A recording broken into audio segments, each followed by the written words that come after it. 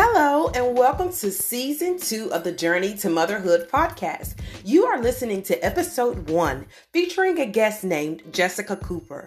Thank you so much for tuning in, and I hope you enjoy. Hello, Jessica. Welcome to the podcast. Hi, thank you. It's wonderful to be here. Hello, listeners, and I want to welcome you to Episode 1 of Season 2. I have Jessica Cooper here with me today, and she is going to share her journey to motherhood. So, Jessica, I'll let you go ahead and get started with an introduction, and then you can go from there. Sure. As already stated, my name is Jessica Cooper. I married my husband a little later in life. I believe we met maybe when I was 32 or so, and then married when I was 34. We were married probably a little over a year or two and decided to, pursue starting our family. Thought it was going to be an easy process, but realized pretty early on that it was not going to be as easy as, you sometimes see in the movies or read in books. So we had, I had heard of that blood test that tests the AMH levels. Yep. And, my doctor's office, I had called them to find out about the results, and I was told, "Oh, you're fine. Don't worry about it. Everything's fine." And after about 6 months, they say, when you're 35, after you've been trying for 6 months, talk with your doctor about it. And she said, "Well, you have more time. You don't have to, go to a fertility specialist. But if you want to, I'll give you the recommendation. This is the place to go to in the state, and, they'll work with you." And so I, me being the anxious person that I am, I said, "Yes, let's do that. Let's do that." I went there and they tested my AMH levels. And even before they did that, their level matched very closely with the original test. But they looked at it and they said, "You might not even be able to do IUIs. This is low, very low." Wow. And my guess is you'll have to go right on to IVF. So that was, a big surprise because, I had been told by one doctor that it was okay. And, it wasn't. We probably should have begun earlier, the whole process of everything. But I have a little boy right now. I always say he is perfection. And if we didn't go through the path the way that we did, we wouldn't have him. So, I wouldn't change a thing, but on the journey, I would felt like I wanted to. Absolutely. So this place, that we started at the fertility center, you just I kept hearing everywhere, it's the best place in the state, the best place in Connecticut. I had my babies through there. I just kept hearing so many positive, just stories and testimonies about it. And as I was going through, I was not having that experience. I got phone calls, voicemails, and from some of the nurses there that were saying, "Oh, I'm so sorry, we dropped the ball," with either this test or that. And then I had a nurse that she, I think, incorrectly had been taught how to take blood. And, she had to stick me a couple times, and that's fine. It's just part of the process. But then she took her bare hand and started rolling it around on on my arm where I was bleeding, physically, with her skin touching me there. And, that was kind of like a big red flag. And I realized, this is not the place for me. And it's okay to say it's not the place for me. Even if it's okay for other people, everyone has a different experience, and I'm allowed to sort of listen into what, my internal feelings, about the place are. And it brought us to a different place in Connecticut, which was about an hour and a half to a 2-hour drive away. And I thought maybe we were crazy for doing that, but that place was completely different. It was absolutely amazing. Like as soon as we went there, it was much smaller, and we felt like both my husband and I that we were actually we were remembered. They knew who we were. It was just very personal, and so we began, in earnest, really there. And as for that place, we were going on a cruise, which coincided with our first IVF attempt. We had already done IUIs at the first place, several of them. One of which I had gotten pregnant with, but had lost.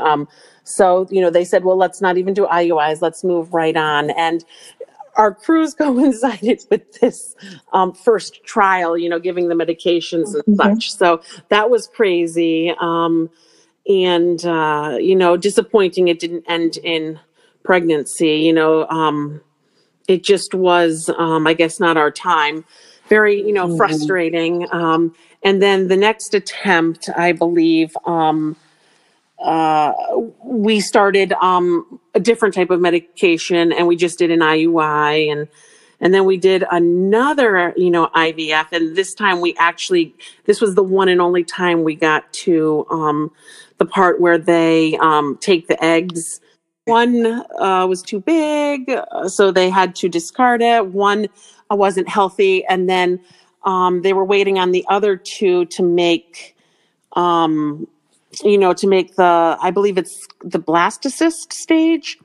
And both of those we found out on, I believe, the 4th of July. They did not. That was 2019. They did not make it. We were at Hershey Park with my family, and the doctor called, and I said, "Oh, I have to get this." I was so excited. I just remember standing there. I was sobbing, and my husband was upset. And you're around all these people that are just having the best time. And I said to the doctor on the phone, I'm only going to try this one more time, and then I want to move on to an egg donor. And so we tried it one more time, and it didn't, they couldn't get anything to grow enough to, remove any of the eggs. So I said, that's it. I asked the doctor, how long will it take before we can, try with donor eggs? And she says, well, probably about a month and a half, but some people take much longer. And by that point, I was, I was through with crying. I was through with the sadness, the tears, the frustration. I was just past the point of, feeling sad all the time. And we just started the process of egg donation. And, we went through Fairfax Egg Bank, and, that has its own stories with it. But, we've ended up selecting somebody, and we had my little boy less than a year ago. He just turned 8 months, and he's just, like I said, he's just absolute perfection. He's adorable. I've seen him on your page. He is so precious. Oh my goodness. He's so sweet. Oh my goodness. I'm so glad to hear that you had a good ending, and in your story just remind me so much of myself, how I was at one clinic and I just wasn't getting what I wanted. And I just want to encourage people, like, it's okay to move on. Like, I think sometimes like change is scary, but IVF costs a lot of money. All those treatments are like, if insurance don't cover it, and it's still expensive. Like, and if you're paying your money and you're putting your time and energy in it, and you feel like it's not working for you at a certain place, like, get up and go somewhere else. And that's exactly what my husband and I did too. I mean, I love the doctors, but I wasn't getting pregnant. I had been in practice for years, and They were just giving me broken promises. Try this, try that. When it failed, we go to the consultation, no answers, which I don't expect for them to know everything because it's my body and they really don't know. But it's like I would go to the doctor and give him things that I had researched. Can we try this and can we try that? And I'm thinking, why am I paying this man? Yes, You know, yes. if I'm the one that's doing all the Google researching and, so that just reminded me when you said that, it reminded me so much of myself when I had to switch clinics. So I'm glad you mentioned that because I feel like people need to understand that it's okay to move on somewhere else. Yes, and I actually needed permission. I was working and continue to work on meditation and mindfulness, and I was working with this one coach who I still work with, and she said to me, after listening to the saga, every single month over and over, she said, every time you're talking to me, you are, really upset about what's happening there. She said, do you think that could be, that you're supposed to be getting a message from that? And it was only when she said that I was kind of like, oh, I have permission to make my own choices here as well. And anyone out there that, is looking for that permission, like I was, here it is, And be an advocate for yourself. Like that's just throughout this entire journey. Like you just have to be an advocate for yourself. It's your body. It's you. You're the one that's going through all the, the emotional roller coaster through the, sticking yourself with the needles and, it's you at the end of the day. So you have to speak up for yourself. Absolutely. You have to. And I absolutely loved how you mentioned how you just like after a while, your emotions left. I went through the same thing. Like I went through 3 failed IVF cycles similar to what you dealt with. And like after a while, you just feel numb. There's no more tears to cry. There's no more feeling. Because it's like a never ending roller coaster almost. And it's like you just become numb and you don't have any feelings. At one point, I thought I was going crazy. I was like, why am I not crying? Why am I not upset? That's the perfect way to describe it, the roller coaster. It's the 2-week wait where you're telling yourself not to get excited, but your emotions are just, building an excitement, hope. And that's what it was, like it just felt constantly my hope was being dashed, over and over. And I always believed I would be a mom.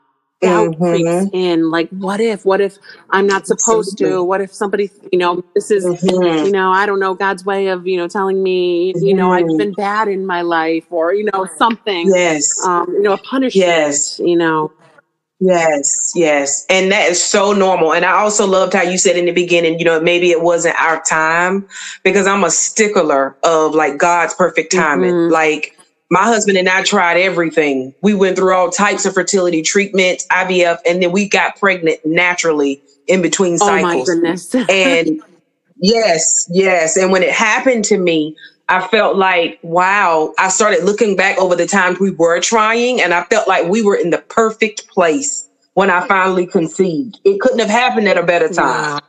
So I feel like I'm glad you mentioned something about timing because I feel like even though the wait it sucked because we went through it for 10 years. We went through infertility for 10 years and seemed like you had a few years under your belt as well. And like you said, you hold on to hope, but when cycles keep failing, when nothing is working, it's like, okay, this must be a punishment. I must have done something mighty bad where I don't deserve to be a mom but you can't let those, even though those moments are natural and you can't let them override your hope. You got to keep fighting. Yes. And I know a lot of people, there are support groups and things. Normally I am such a big advocate for that. It just during this process, it was so intense and so personal. I couldn't be around a lot of people going through it. And even now, talking with women or, on social media, seeing them when they're struggling, it's like it brings me right back there. And I feel that pain. And I want to tell them, I am so sorry you're going through this right now. Like, I want to cry for you because I know how painful it is. But I promise you.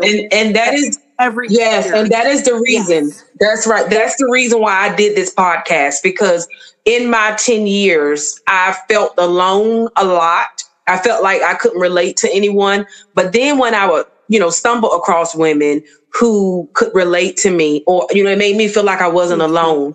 And even after like you just said, after you get success, the scars never leave. Yeah.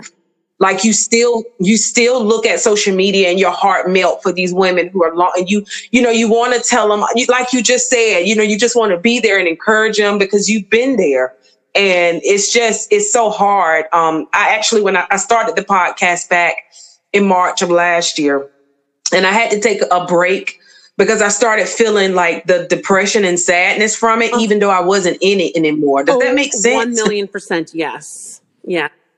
And I was just like, okay, I allowed infertility to drag me for a long time. I need to at least like bask in this happiness for a little while, without feeling guilty, without feeling sad, because the scars will never leave you, even though you have a baby. It doesn't leave.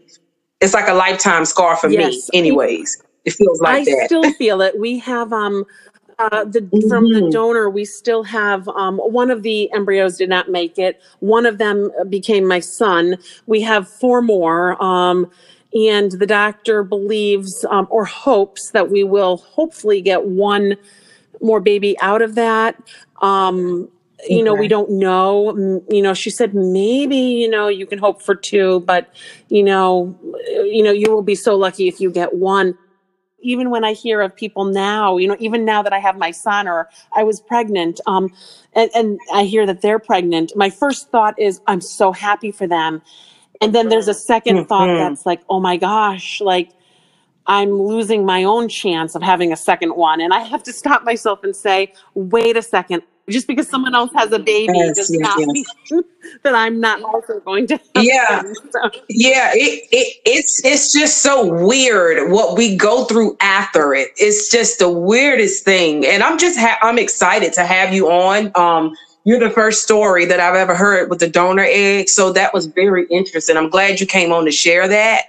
I'm just so glad. I love happy endings. I really do. Because you just never know, like when you're in this, like you said, you hold on to hope, but you really just don't know what your outcome is going to be. Absolutely. And I want to put out there, thanks. If I don't know if I believe you asked for my my Instagram, but please, anybody that is thinking about going down the donor egg journey, please do not hesitate to reach out. I had so many questions. It is a process in and of itself. I talked about our journey to having my son, but I didn't go into depth into that whole part of the journey. And I'm willing to share what we've learned, to answer any questions that I can, because I didn't know. People, I think I knew one person that, 20 something years ago or like 20 years ago had done it. So it was really scary at some times. So I want to be somebody that people can, Well, maybe I can have you on for a part 2, to come back and just talk solely on the process. I feel like I think that would be extremely helpful for people. If I get you to come back and do a part 2 and then just advertise, the donor egg process, because I think that'll be very, very helpful. That sounds wonderful.